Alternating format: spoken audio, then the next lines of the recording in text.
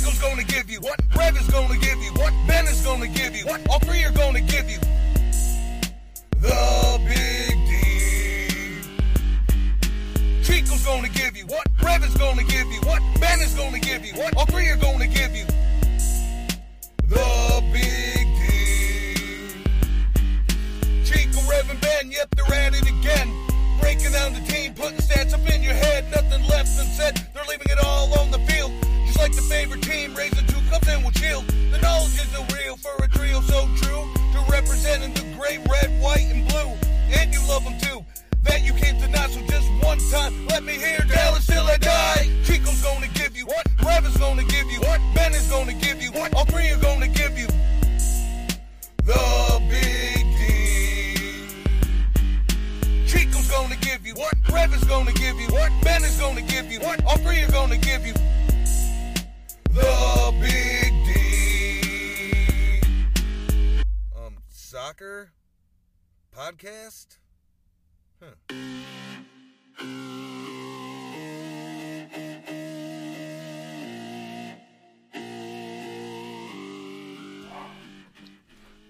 Welcome to Big D After Dark this evening, our final episode of an eventful 2021 season. Didn't quite go our way or the way for FC Dallas that we wanted to see, but we still have a lot to talk about after a season-ending 1-1 draw in San Jose for FC Dallas. We'll break down that a little bit, talk about the coaching search, how we grade the team, and what's next for this team, and of course a little love to our boys, the United States Men's National Team. We're so excited to have you. We'll take your comments and questions live, shape the conversation. Thanks for joining us here on Big D After Dark. One more time. That's right.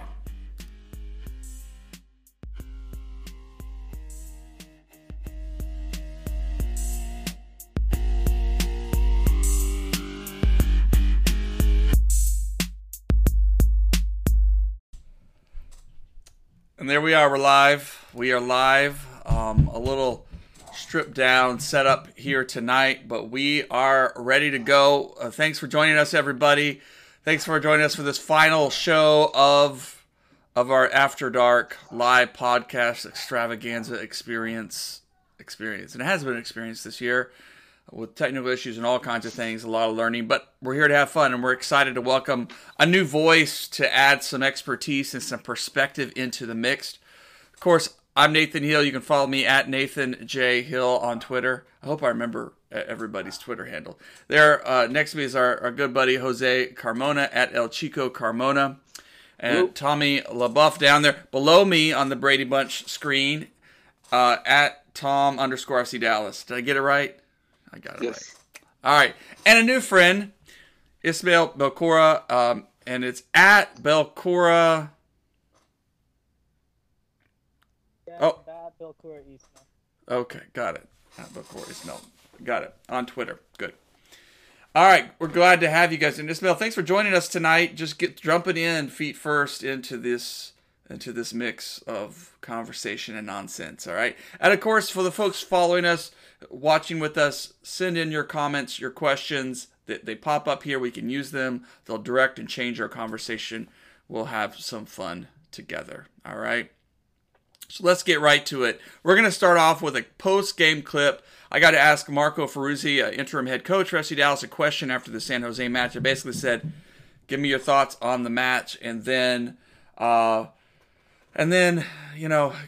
give us a sense of what you take for this FC Dallas team going forward. It's a few minutes clip. Let's just get ourselves situated and listen to what Marco has to say, and we'll react at the close of this season. No, we didn't achieve what we wanted to out of this year. There's definitely some lights that are, maybe for off the field, not in terms of results in the tournament, and getting into playoffs was an objective as well. We didn't reach that. In many ways, what you have to take in silver linings is the character that's come out of it in terms of applying that to next year. Consistent theme over the last couple of months. Especially when, things started to take that turn where it looked like things were going to be an uphill struggle. Everybody showed up to play. Again, we didn't quite get the results that we needed. But, even in a day like tonight, a game like tonight, you see sometimes teams or players capitulate, and hasn't been the case with any of the guys in the squad. So, coming into an environment even like tonight where it's a bit of a celebration for San Jose fans, Wondolowski, and, credit to him for sure. They were playing a serious game. They were playing with attitude. They were playing professionally. And our guys showed up as well, and though we tied, we felt like we had an opportunity to win. These are all parts of the character building that we're going to take into next year. There'll be, roster changes as is normal in the off season.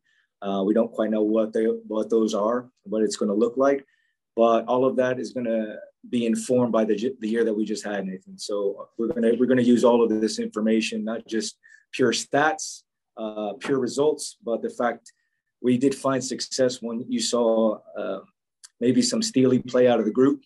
And I think that the group started to adapt into playing a little bit more of a pragmatic MLS style at times.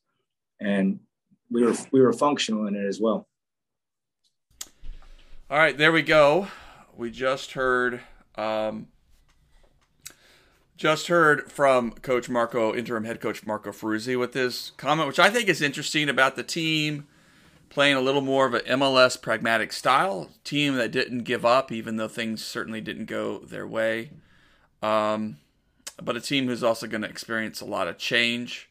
I felt a little hint of it was interesting in the post game, especially in the overall thing. There's a little bit of talk that since from him like that would indicate that he thinks he's going to be around a little bit longer. He's going to be making some decisions, and he may be longer than that. I don't know. It was just the sense, and maybe that should be okay. He has got the job right now. Why shouldn't he talk like it? But I'm just curious, you guys, if it lined up with what you saw on the field. Did we see, under Coach Marco Ferruzzi, after Luchi Gonzalez was fired, did we see a more pragmatic style? Did we see this team grow and get better or stronger enough to give Marco a nod for locking down the job permanently? Jose, we'll start with you. Well, listening to him talk, how do you say rebuilding year without saying rebuilding year? Because pretty much what he was saying, it's like the foundations, we're going to take it to next year. And honestly, that's pretty much what it sounded like to me. Like, hey, we're in rebuilding mode, but he didn't come out and say it. And, pragmatic, if you're saying, hey, go out there and don't embarrass us, that's pretty much he achieved that. They went out there and they, there was no more 3-3 shootouts, 4-3 shootouts, whatever that we're getting there at the tail end with Luchi. But I don't know. I don't think he's done enough to convince me that he's the guy going into next year. At least not if you're trying to excite the fan base. If that's your goal, is to get the fan base excited, that's not going to happen. But he clearly knows the club, and he gave playing time to the guys that are likely to come back next year and are potentially going to improve, Tuamasi, Tafari, Cirillo, Cervania, all these guys, all these young guys, I thought got good extended runs that will serve them good into next season. And, I don't know. I'm not convinced he's the guy for the job, but even if he doesn't get the job, I don't think he's going anywhere. I think he'll remain as an assistant on a team. So he's not going anywhere. Whether he remains the top man, I can't say. Mm-hmm. Tommy, what about you? Yeah, I don't know that he showed me anything, and I didn't expect him to come in and change the world either, because for the whole year I watched his team play. I watched his team open up at home, playing not to lose with Luchi, and I saw a lot of things that question what kind of team we had. Now, do I think it's a bad team? I don't know. It's not necessarily a bad team. I think we have good players. I think that, as we said before, we don't have a couple superstars that other teams have that could make the difference in the whole world. I think there are a couple positions right back that start off with Munjoma. Like, no disrespect to Munjoma, but he's not a starter in MLS in my book. And he had no competition to be pushed to be a starter initially. We didn't see Justin Che for a whole month or so. I mean, where did this guy come from? I didn't even know who Justin Che was because I just hadn't been following the other leagues. But if we take a step back and we go back, my analogy would be when Lucci got the job, everybody was like, "Yeah, Lucci can do it." I remember Daniel Robinson, the guy that used to run the digital media for FC Dallas. He posted. He said, "This guy's that this team is going to do everything for Lucci," and they did. I think they did. But honestly, we've talked before. Is it the coaching or the players? My weight is going to be like we need to have a little better of a lineup than the coaching. I think you watch the USA play. Pereira and Pepe. We had Acosta, Zimmerman. All these are FC Dallas players that were around the last 5-6 years where we have not been a good team, but they were with other good players. Did you see how good Ferreira was with the 1-2 with McKinney getting that goal at the end? Ferreira almost got a goal on that little kickback. So I'm going to say like we were a few years ago when Lucci came in, Peruzzi is an FC Dallas guy.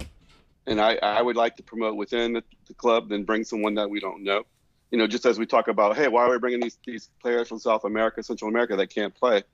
I like the USA players that we have, the young players that we have that give it all. They're from our, they're local. They're our players, but we need to supplement the team with a few superstars. Mario Diaz, and that may be Paxton, but Paxton has been recovering. We've seen a lot of flashes with Paxton. So anyway, answer the question. I would be okay with Ferruzzi. I don't think that he showed us anything, but I didn't expect him to. All right, Ismail. We've already got a comment said turn up Ismail, so we're having some audio, so he'll talk loudly unless your roommates are snoring over there or something. But do your best. I think what's most telling about this, and the kind of sad when you think about it, but the most telling thing is that there is not a lot of leeway when it comes to things, and when it's good and when it's not. Like there's a fine line, because this team has been a playoff team 8 out of the last 8 out of the last 10 years, I think. And during that time, it has always had issues with players leaving. Always had issues with players leaving, but then we'd always be able to replace those players, and we'd always be stable, or generally make the playoffs, generally play well. And this season showed that the depth was really not good enough. That players that were supposed to step up and play in the spots where we lost, like a Brian Reynolds or a Thiago Santos, the players that were supposed to step up couldn't do it. And I think it was interesting, because when you go back and look at what people were saying beforehand, like before the season started, is that there's a lot of that there was a lot of depth in this team. And I was like, yeah, I think most of us believe that Eddie Munjoma could take the step up, that we could replace Santos with someone else in the system, that we would be able to continue to build from within and create a good roster that could be competitive. And it's I think that the dam broke, and it showed that you can't continue to replace positions with players from the academy or from the second team without time to adjust, or sometimes the players just aren't good enough. You're not always going to be able to bring up a Brian Reynolds from the academy and create him into a superstar and keep that talent. So you have to have contingencies, and that just didn't exist this year. There was no contingency for there was no contingency when there's no left mid. There's no real left mid until Sean arrived, and he never played, or he barely played. Munjoma could not perform, and Che after a while could not perform. What it showed really to me was there has to be stability. We have to have at least a few players that stay locked in on this team for the foreseeable future. Because if we keep allowing the revolving door and keep letting players out over and over and over throughout the season, at some point, like in the next 2 or 3 years, we're going to be that kind of team that every single year is going to be written off as, well, they're not going to be in the playoffs. Let's just be honest. And that's not a good place to be. Our buddy Todd Chatterley posted his comment that, to Tommy's point, 60 points when Acosta and Zimmerman were on the team in 2015 and 2016. Only MLS club to hit 60 in back-to-back seasons, and those were some good years. Yeah.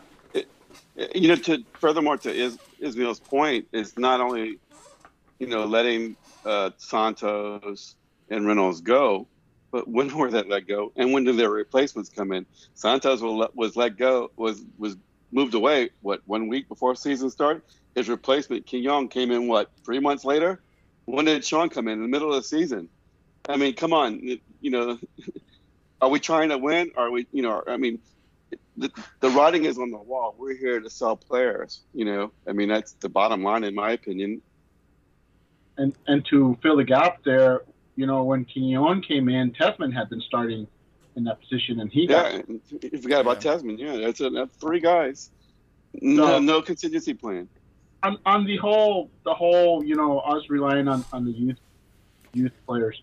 The problem with that, while in theory it should work, and FC Dallas is seen as this sort of factory of talent. The truth is there's a drop off from all the big name talent from the academy has already been promoted to the senior team or has been sold. Now the next wave that's coming up, your U19s, U18s, U17s, U16s, there's not a player on that roster. I think Cochran's the only player that comes to mind that people are saying, and Carrera, I say, the goalkeeper, that could possibly help in the next year or two. There's no player on there that they're going to sign from that batch that isn't going to require 2 to 3 years at North Texas SC before they can even be ready to help out the team. Now there's a ton of talent coming in the U15s, U14s. That's the next big batch of talent, but you've got a 4-year gap. And like I said, those players, you're gonna get players like Munjoma, you're gonna get players like Hernandez, stuff like that are too good for North Texas SC, but not quite good enough to step in and start for FC Dallas, or to be key contributors off the bench. And I mean, I see what FC Dallas is trying to do, but I mean, with the ebbs and flow of talent, that's really not possible. They need to come to realization. The big change in the last 5 years that has happened is MLS's level has gone up. Maybe not. I want to bring out the Euro snobs and say, oh, blah blah. No, seriously, MLS has improved as a league, and it used to be that you could bring in a player from South America who come in and be a starter for you, after some acclimation. That's no longer the case. You can't just grab a guy who was a star in Colombia and guarantee that he's going to be a productive starter in MLS. And that's what's changed in like the last 4 or 5 years. MLS has gone up and just enough that you can't just bring any player from South America and make him a guaranteed starter or give him a guaranteed starting spot. You can't. You saw it with O'Brien. It took him a full half season to get going, and there's people out there who are still not convinced he should be our starter next year. Because of how bad it was the first half of the season. And I don't know. I'm just saying it's FC Dallas needs to upgrade the level of free agents they bring in. Even if they can still keep going with the South American, but they need to spend more. They need to simply get better quality prospects if they want to keep going the prospect route.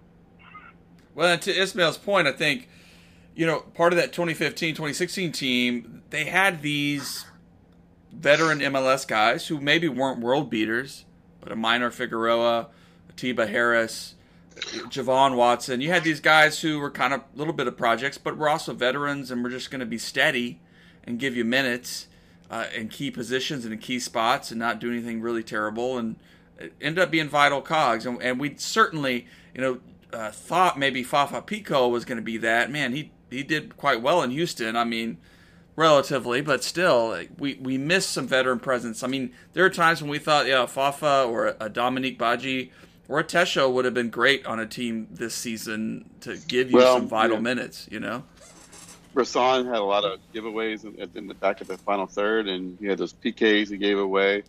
Quignon was giving the ball away as well. I mean, he looked old on the field. Ricarte, when he got in the middle, I don't think Ricarte is a bad player. I just think he's not a good fit for our team. And, those are three. And then I always say this, and I'll repeat myself, and I don't care. I'll say it again. Acosta, as good as he is a defender, he's an attack killer. You don't see people on the U.S. national team airing the ball to the goal from 50 yards out or whatever it is when you got all these talent up front, right? You pass the ball to Pulisic dribbles, and you get a nice serve in the box. You don't get that with Acosta. He's a coach killer, in my opinion.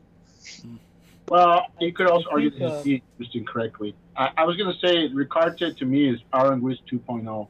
He's basically another player they brought in who simply didn't fit the system we're running, and they never figured out how to use him. Clearly, the guy has talent, but you keep playing him in the wrong spots. I would argue that that's also the case for you see with Pamico. He's being played in the wrong spot. I mean, Thomas Roberts is another player that as talented as he is, couldn't get on the field. And these are simply players that, they should have done what Philadelphia did with El Medkahar, who basically we got the homegrown rights from Philadelphia because they don't use wingers in their system, and so they have a talented winger, and Dallas uses him. That's really what Dallas should be doing with some of these players. That like Roberts. Hey, they don't fit the system. They can't hang on to them and hope that at some point we're going to be able to fit them in. Ricarte, the time he was here, they just how hard is it to find determine in a shorter span, hey, this guy's a fit or not a fit. They can't just sit on players for 2 years and hope that at some point they're going to figure out how to use them. They need to move on from these players at a faster rate. So let Ismail jump in. You had something you wanted to add, Ismail. I think so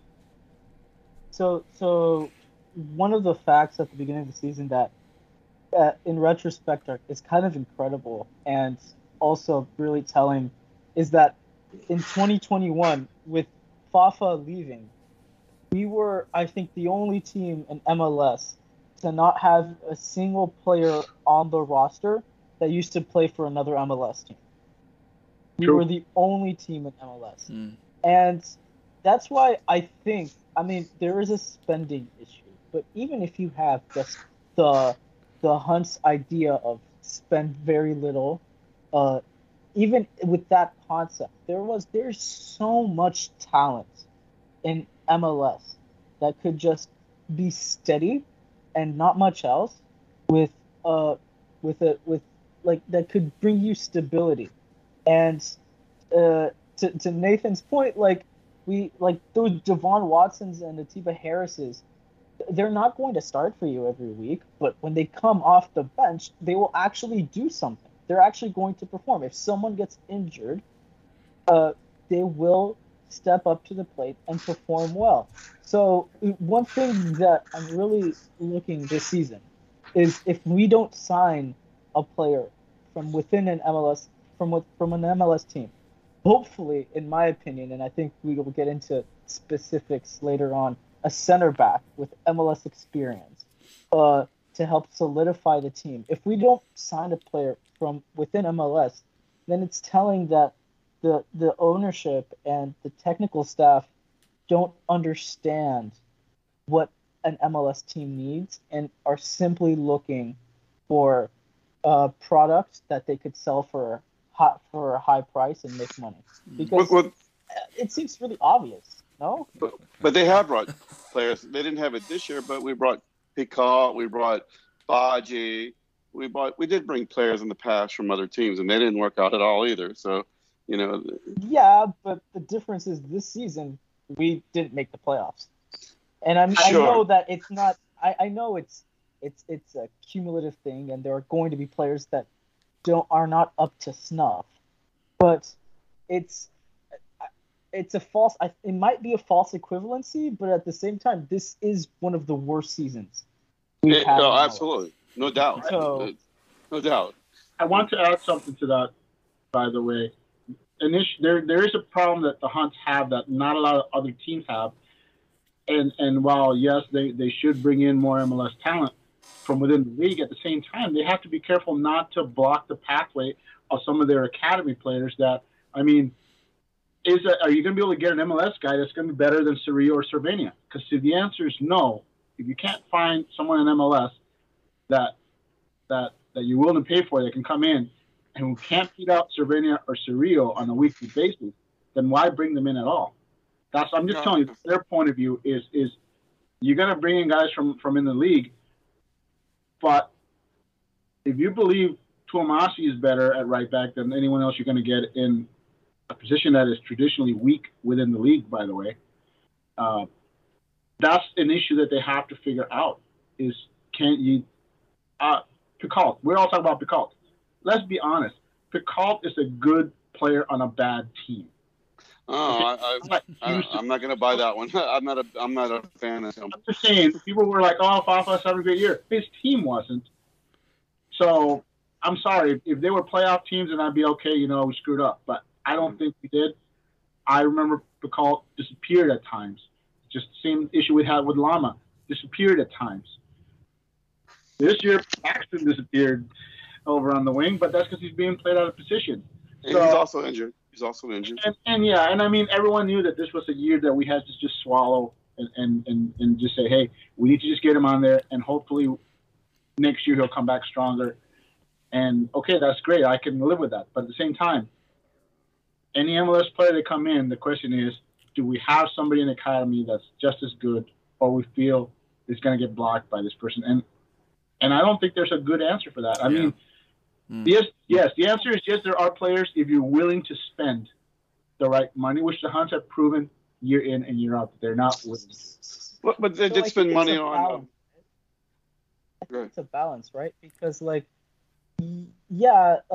you're referencing Cerrillo and Cervania, there aren't probably a lot of MLS players that are that would be better and also kind of cheap, at their level. You couldn't really find that many in MLS.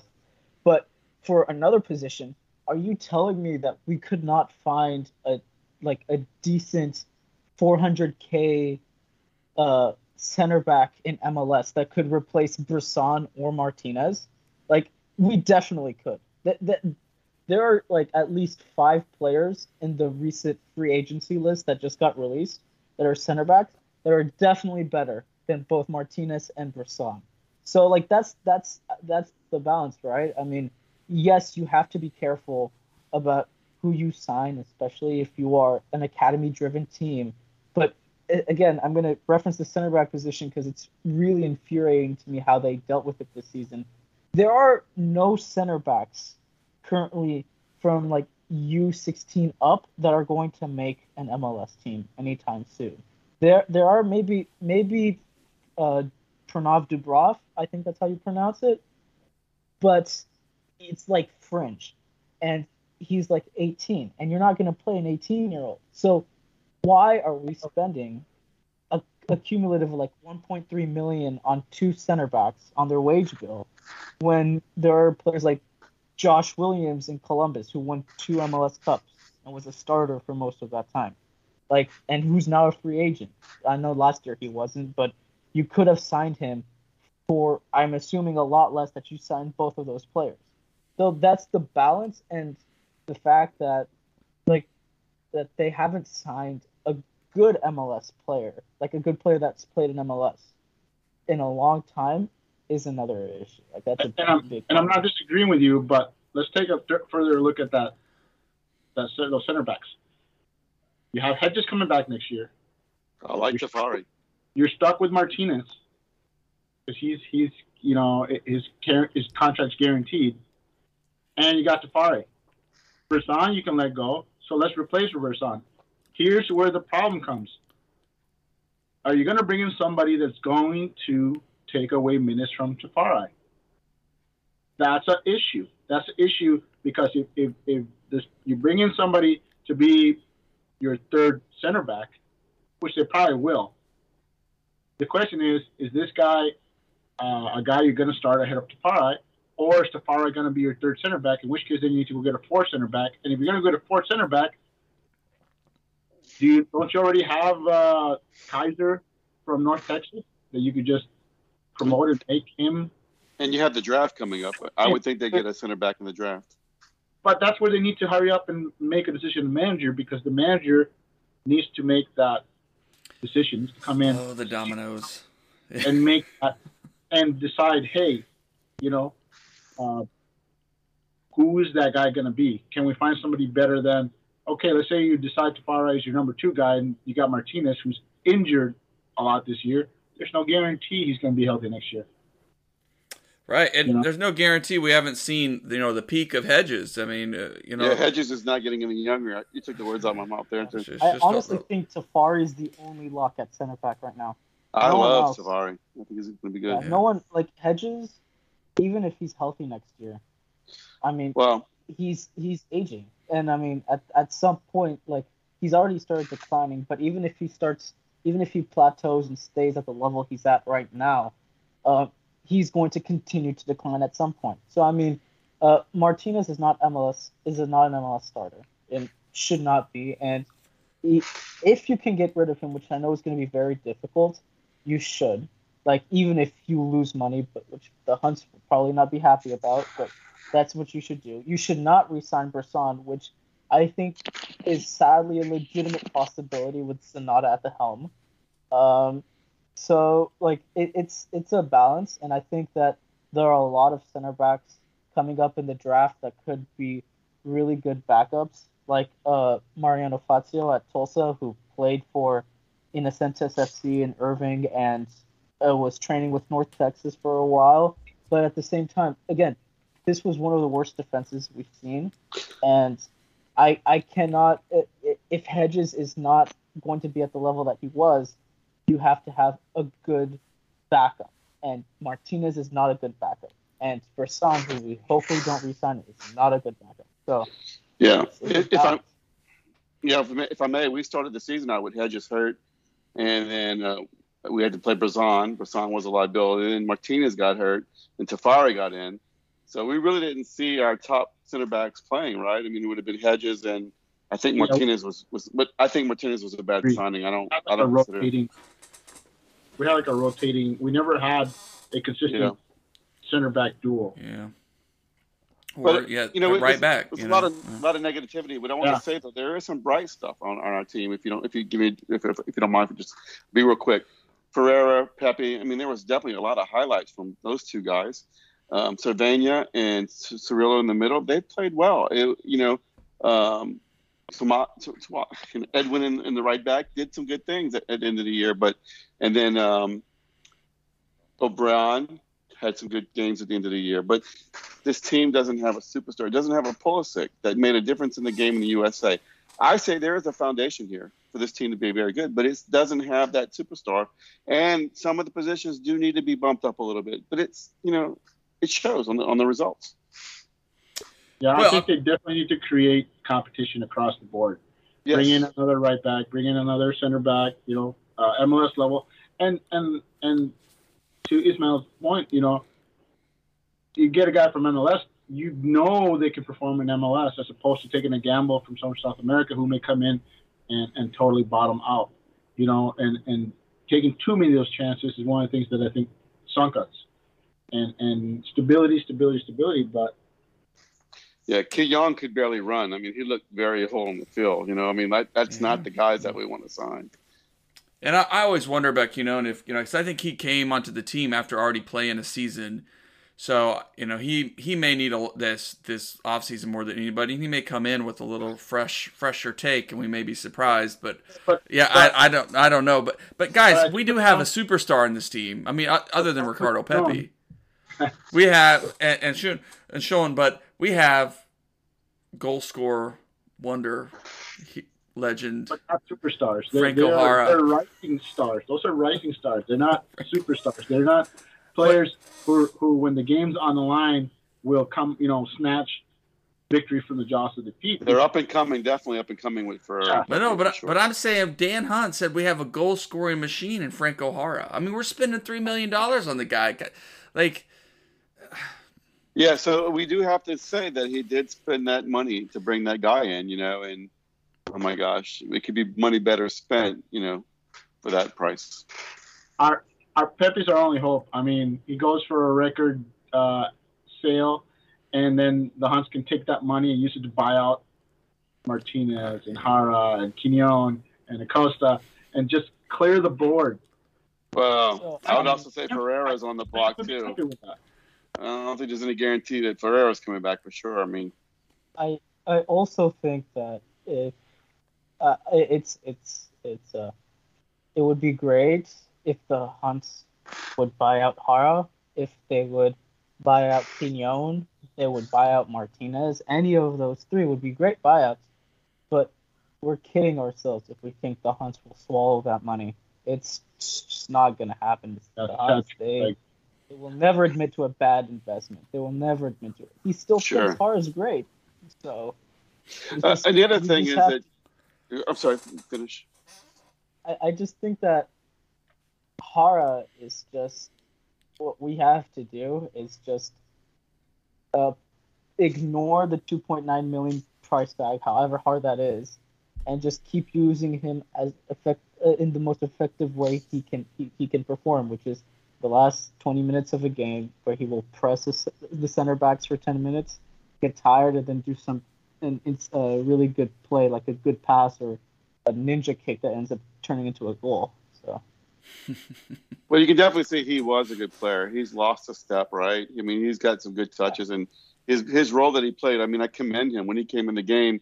He's a team player. But what I was going to say is that when we lose players, we don't get new players in right away. Remember? So like when we lost Santos, when did we get Quignon? It was a few months later, right? When did we get our left winger in? So I would be surprised if we get any replacements on for the first day of the game, first week of the season next year. I think that we're looking more players coming in the summer again. I think that may have something to do with the schedule. Or I don't know what it is, but it's just ridiculous that when we lose players, we don't get players right away. So I'm expecting the worst. So far, I've been following soccer enough to know, and when a teammate is struggling, a player is struggling, and maybe not living up to expectations, but they start talking about how good he is in the locker room. It's kind of like when you're on that blind date, and they say, "Yeah, well, I want you to meet my friend." He goes, "You say, oh, well, is she cute?" Exactly. And they say, "Oh, she has a great personality." Like, all right, okay, they're a great teammate. All right, good. Well, all right, but sometimes we could take a jerk of a teammate as long as they do some amazing stuff on the field. Well, let's shift over, because there's so much time we could spend thinking about it. So, I posed this question in the After Dark article a little bit ago, last week about kind of, three kind of scenarios that are pretty generic. No hot takes there. But there is a core to this team. And this team could go in with a lineup roughly of Ferreira, Schun, O'Brien, Paxton, Cervania, Cerrillo, maybe Hedges, Tafari, Hollingshead, Twumasi, and Mara and goal. Kind of a steady lineup, and we know that team wouldn't be the least talented team in the league, but it's hard to imagine that young guys are just gonna take the enormous step up to really have the team compete. Maybe they would. Maybe anything's possible.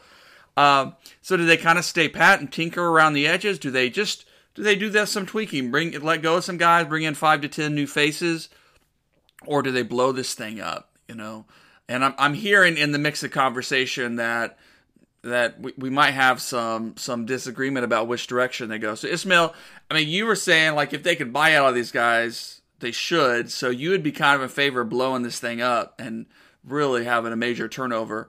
But I know you're realistic too. So where do you think FC Dallas goes from here? Well, I think the first step is definitely the head coach, which I think if we don't get it before MLS Cup is definitely a bad sign. If we don't get a new head coach by MLS Cup, there's a problem.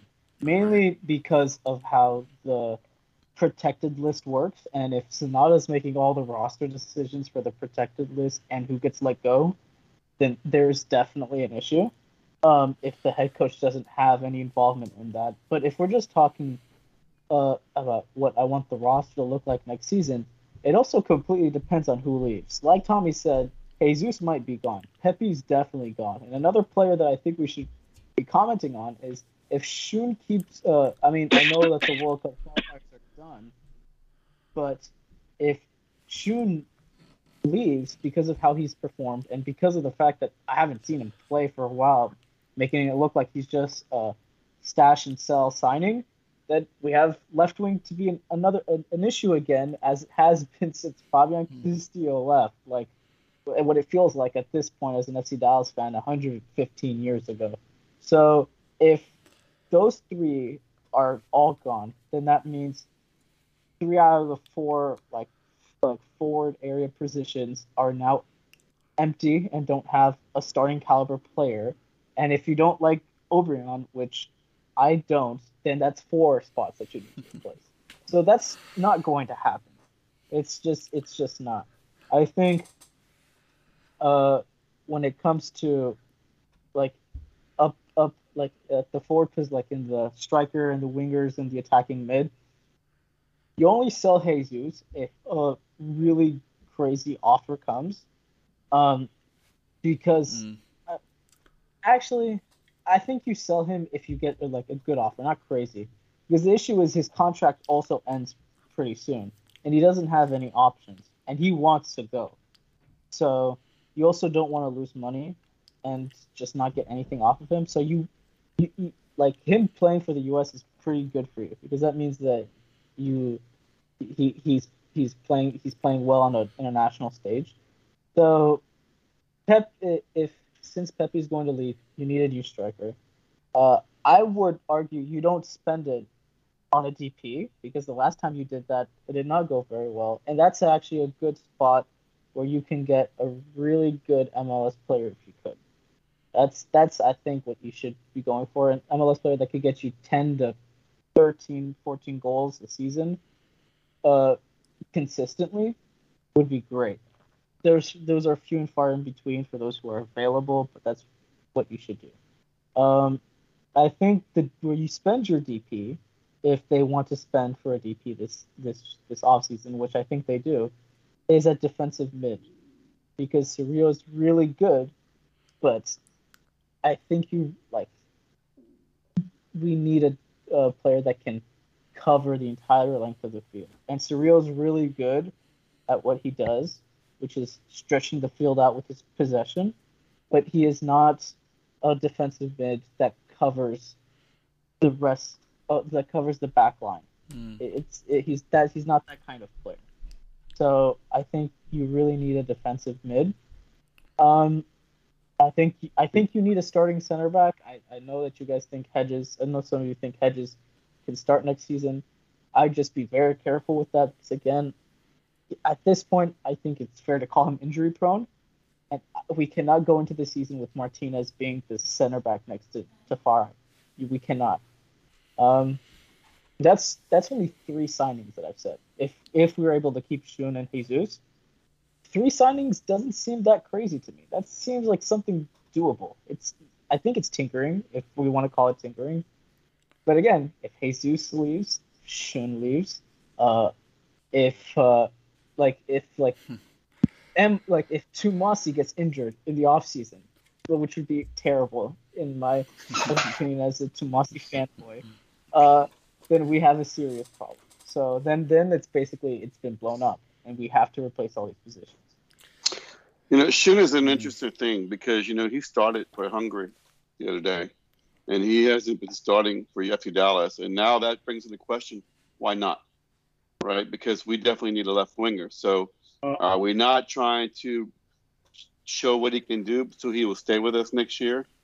What's going on with that? Because that doesn't jive, right? Someone, FC Dallas, not starting, Hungary International World Cup qualifier starting, my good season ticket holder next to me is like, why is Sean not starting? And it's a great question. I think there's more to it. I mean, there's something going on there. I don't know what, but it's definitely not for winning and losing. Well, it doesn't make sense. He was starting when Lucci was here. When Marco took over, that he'd stopped starting, and that's because I think Marco doesn't rate him. I don't know why, but he basically had to choose between starting Schoen or Paxton, and he chose Paxton.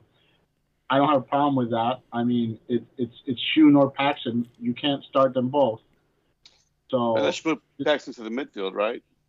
Which, come on now, that's not gonna happen. I'm still over here. I have a suggestion. Oh, by right. the Go way. ahead, Jose. Since our DPs are, let's face it, we haven't been excited about DP in a while. And we know Ferreira, who I know teams are interested, but there's nobody offering anything for him yet. And his contract, he's got like a year left, extension left maybe. I don't see why you don't sign him to a DP contract. Make him the first homegrown DP.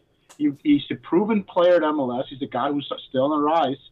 And then you guarantee that he'll at least be here for another year or two. And teams will have to basically make a really big offer for him, so he can't just walk. I don't see why not. You're not gonna be able to replace Pepe, but you could replace him with Jesus. Now, if they lose Pepe and Jesus, now we've got a problem. But I think having Jesus around when Pepe is gone, that softens that blow, because you could push Jesus up to be your number 9. Your number 9. So even if it's just a false 9, but I'm just saying, Jesus as a DP. Why not? Name one player whose first game was against Mexico in a World Cup qualifier at a 9. Jesus Ferreira. He came in and played as a 9 at that level. That guy is going to be leading us.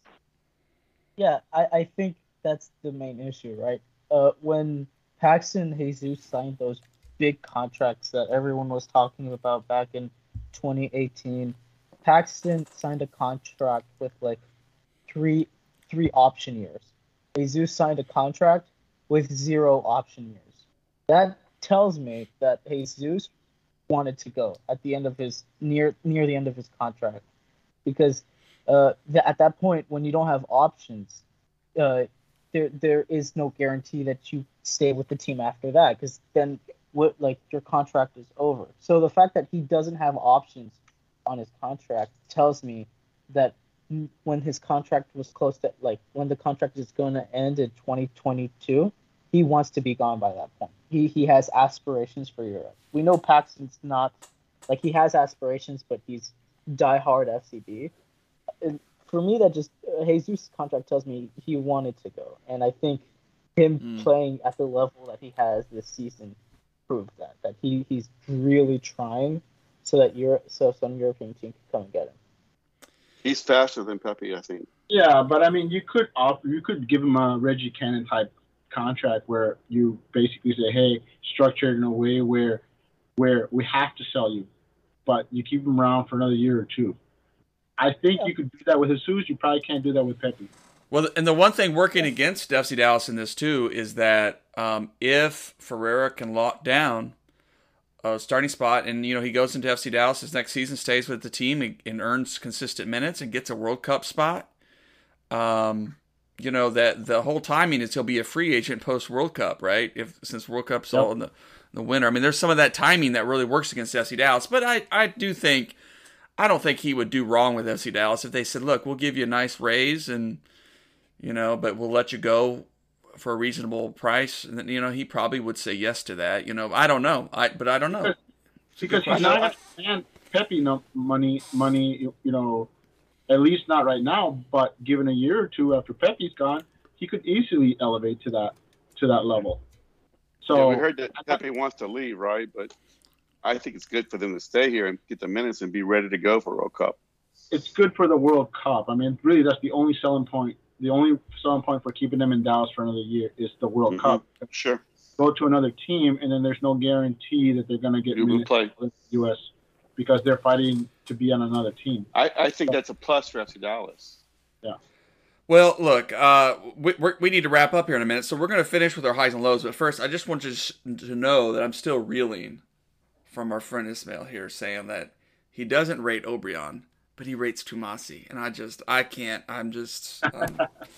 I think Obrian has definitely proven toward the end of the season he's worth being a starter, more than not. So I think I should clarify.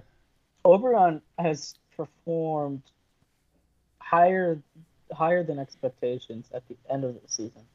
And I think his goal tally shows that he started to adapt to the league. I just think that at times like this, the eye test is really important. I really think, especially when it comes to talented, like our wingers and their skill and their ability to take players one-on-one, to give good crosses into the box, that the eye test is important. And when you compare the minutes we've seen from Shun and the minutes where we've seen from Obrian still does the thing that he started the season as, where he runs at a player and generally loses the ball. I disagree there. It's lowered. It's lowered over the season. Like at the beginning of the season, it was atrociously bad how much his ability to pass defenders were. I mean, it's improved, but I still think he loses the ball way too frequently. He dives a lot less, but he still dives, and it's still more than any other player on the team. He still dives a lot.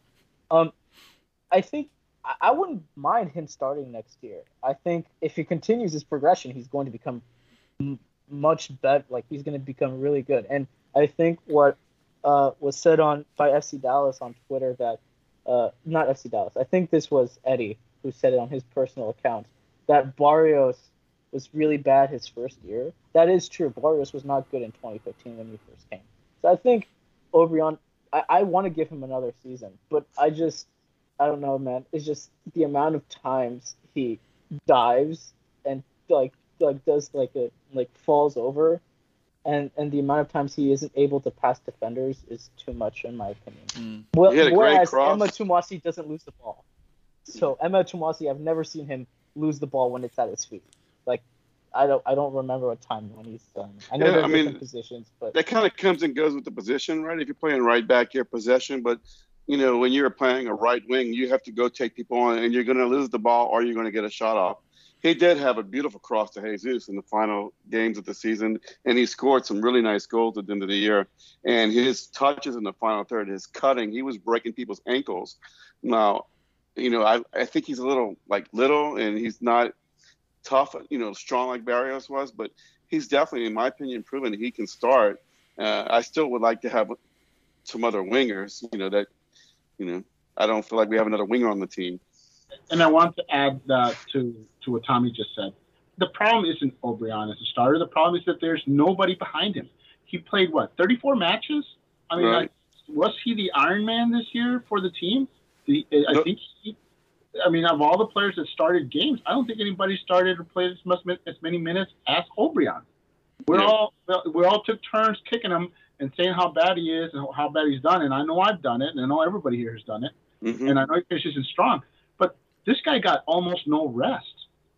This guy played almost every single match this season, and it's something that nobody's given him credit for. And I like to see how he does next year with a little rest. Having, maybe El Metcalf will make the step, or Redzik or somebody, they'll bring in somebody where he can actually rest him. Because think about it, 34 games, that means that he was playing even in midweek games. So here's a guy who basically wasn't getting the rest or rotating out like everybody else. And because we didn't have anybody on the other side, he was getting a lot of attention. So I'm okay with Obrian being the starter next year, but I would like them to bring in somebody to compete with him, to push him to get better, because if you're not fighting for your job, there's no reason for you to improve.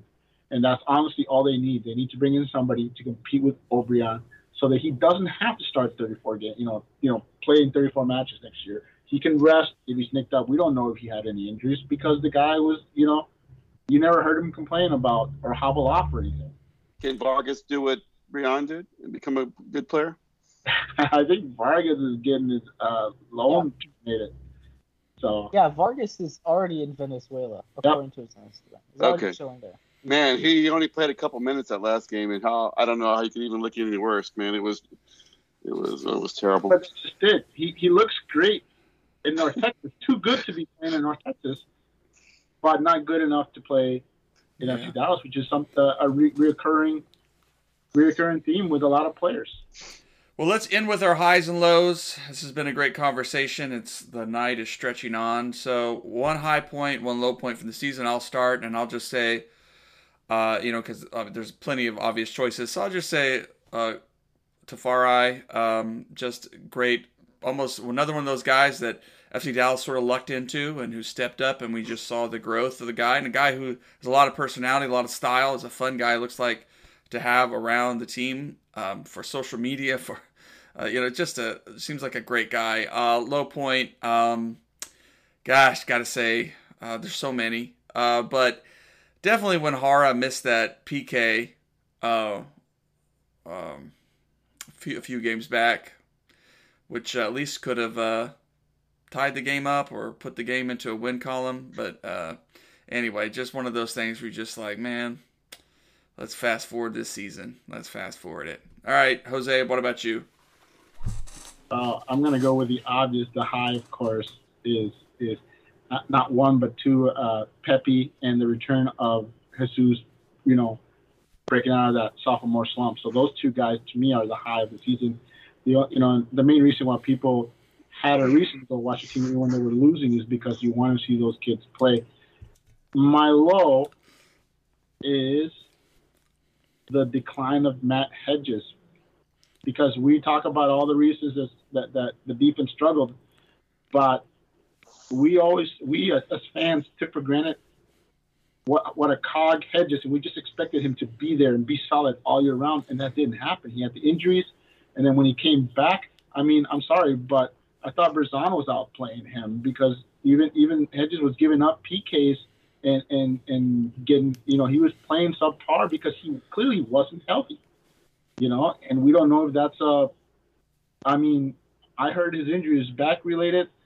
There's no guarantee that he may even recover, and be back to his former self. So I think for me, that's the low is coming to realization that the rock that holds that backline, that holds this team together, may be crumbling and may need to be replaced. We don't know for sure how bad his injury is, but like I said, when he came back, you could tell he was not the Matt Hedges of old, and now you have to really worry. Ismail's been saying we need another center back. He may be right, and it may not be to replace Berzon or Martinez. It may be to replace Matt Hedges. All right, Tommy, your turn. Yeah, I think, we got to give it up to Jesus and Ferreira. Those guys have really stepped up. I would say, Ferreira, but Pepe, but Ferreira is just taking up another notch. And even at the U.S., even Pepe too. Brian, as we just talked about, he is definitely, the end of the season, he improved by leaps and bounds. And Tafari, I thought, did a great job when he got in the game. And I was a little surprised. I don't know if he got injured or not, but at some point they took him and was not playing him. So I think Edwin at right back has been solid, and Cervenia at the end of the year played well in the midfield, if not spectacular, solid, right? You gonna pick one? You did the whole team. Well, no, those guys. Those guys who are above average. I want to just shout out to them that they really, stepped up. They really improved. O'Brien was night and day from game one to the end of the year, and same thing a little bit for Cervenia, and definitely Tonassi when he got in the game originally first. It was he grew a little bit every game, right? And the lows, definitely the back line, but I think the low has got to go to Zanata for his roster manager this year, selling Santos, selling Tessman in the middle of the year, bringing Quignon in the middle of the year, signing Vargas in the middle of the year as a starter. We started Minjoma at the right back. the low point, low goat is Zanotto. All right. And last but not least, our new friend Ismail. Take us home. I'm gonna start off with low because I want to end on a high. Okay. But I think the low point for me was the Houston game where we lost 3-2. I mean, it had been accumulating at that point. After we won, we had like those 3 wins and a draw in the middle of the season. We couldn't win for like 10 straight games or something like that, something very depressing. And everything that happened in that Houston game, it was my second away game that I ever attended. And the first one with like the supporters, and it just was really deflating. Even Oberon scoring 2 goals at the end couldn't really do anything. And after that, like the next day, Lucci got fired, and it was just like I know that firing Lucci was probably the right move, but I think a lot of us haven't reflected that it's a really sad departure because of how much he's put work into this team since he joined the academy like I agree with that. a decade ago. It's very sad that he left this team on such a low note after how well he was able to coach a team for 2 years in his first head coaching job, his first professional head coaching job, and then leaving the team that he bled for on a very low note, on the worst season for FC Dallas in a long time. And I think the high note was lifting Copa Tejas. I think it was a really fun thing to like.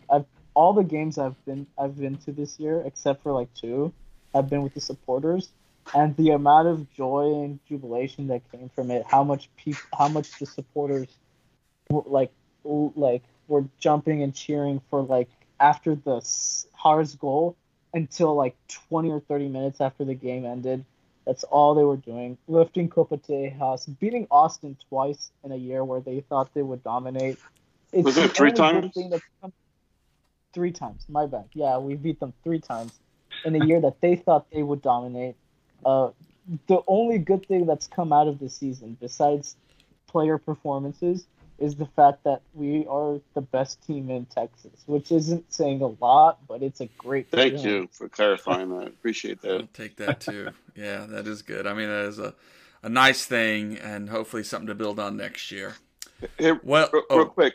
sure. I want to say something real quick. Lucci got let go, but there was also another coach that got let go, Greg Benny. I want to bring it up, and I forgot because Greg Benny I'm not to say his name right, but he is now the coach of the USA U20.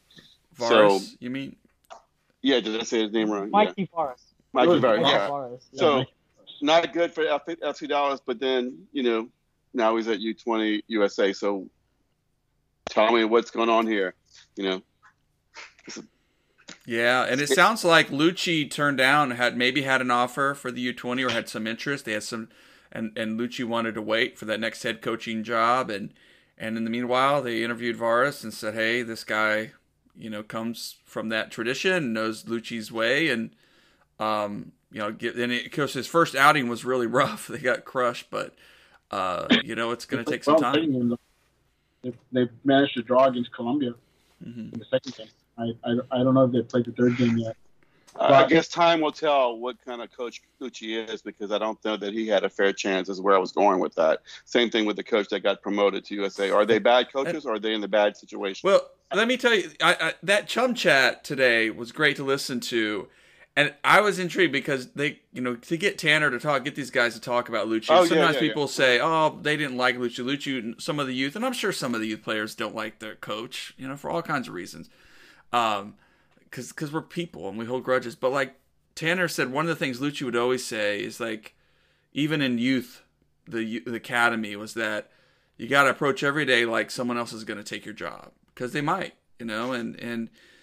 so you got to play that way on the field. You got to come to practice with that attitude. You got to coach that attitude. And so it sounded like Tanner loved Lucci and really respected him and wished that Lucci could have done better. But yeah, I think Lucci is going to be all right. It may take a while for him to get that next head coaching job, but I think he'll land somewhere in between. But we'll see what Varas can do.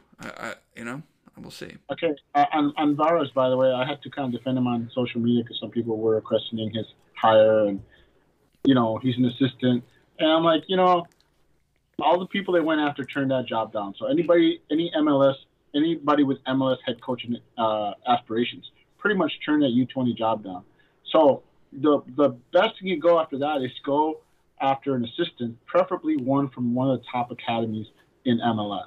So, I mean, that narrows it down to an assistant from FC Dallas, Philadelphia, Red Bull. And that's about it, And so you went and got a guy that was assistant for FC Dallas. I mean, that's brilliant. You're getting one of the guys that knows the FCDA academy well, and because he knows the academy, I'm sure he's knows some of the other top academies too. So I think that was a very smart move by the U.S. to get Mikey Varas in there. I don't know. I can't speak to the level of his coaching, but we will find out. Neither. Yeah. Well, let's leave it there, guys. I just want to thank you all for coming on tonight. I know there's a lot of news that will be breaking over the off season. Maybe we'll do an off season one at some point here, but we just appreciate all of our listeners, all the folks following along. Of course, I'll load this up on our podcast on anchor.fm/BigD After Dark, and you can subscribe there, and or on Spotify and other places. So we're just grateful. And Ismael, thanks for joining us tonight, and Lyndon, some thoughtful stuff. We're hoping thank you. It's a great off season. All right, well, enjoy everybody. Enjoy the off season, and of course, check out BigDSoccer.com for a lot of writing and reflection on where FC Dallas goes next. Have a great one, guys. Yep. Have a great one.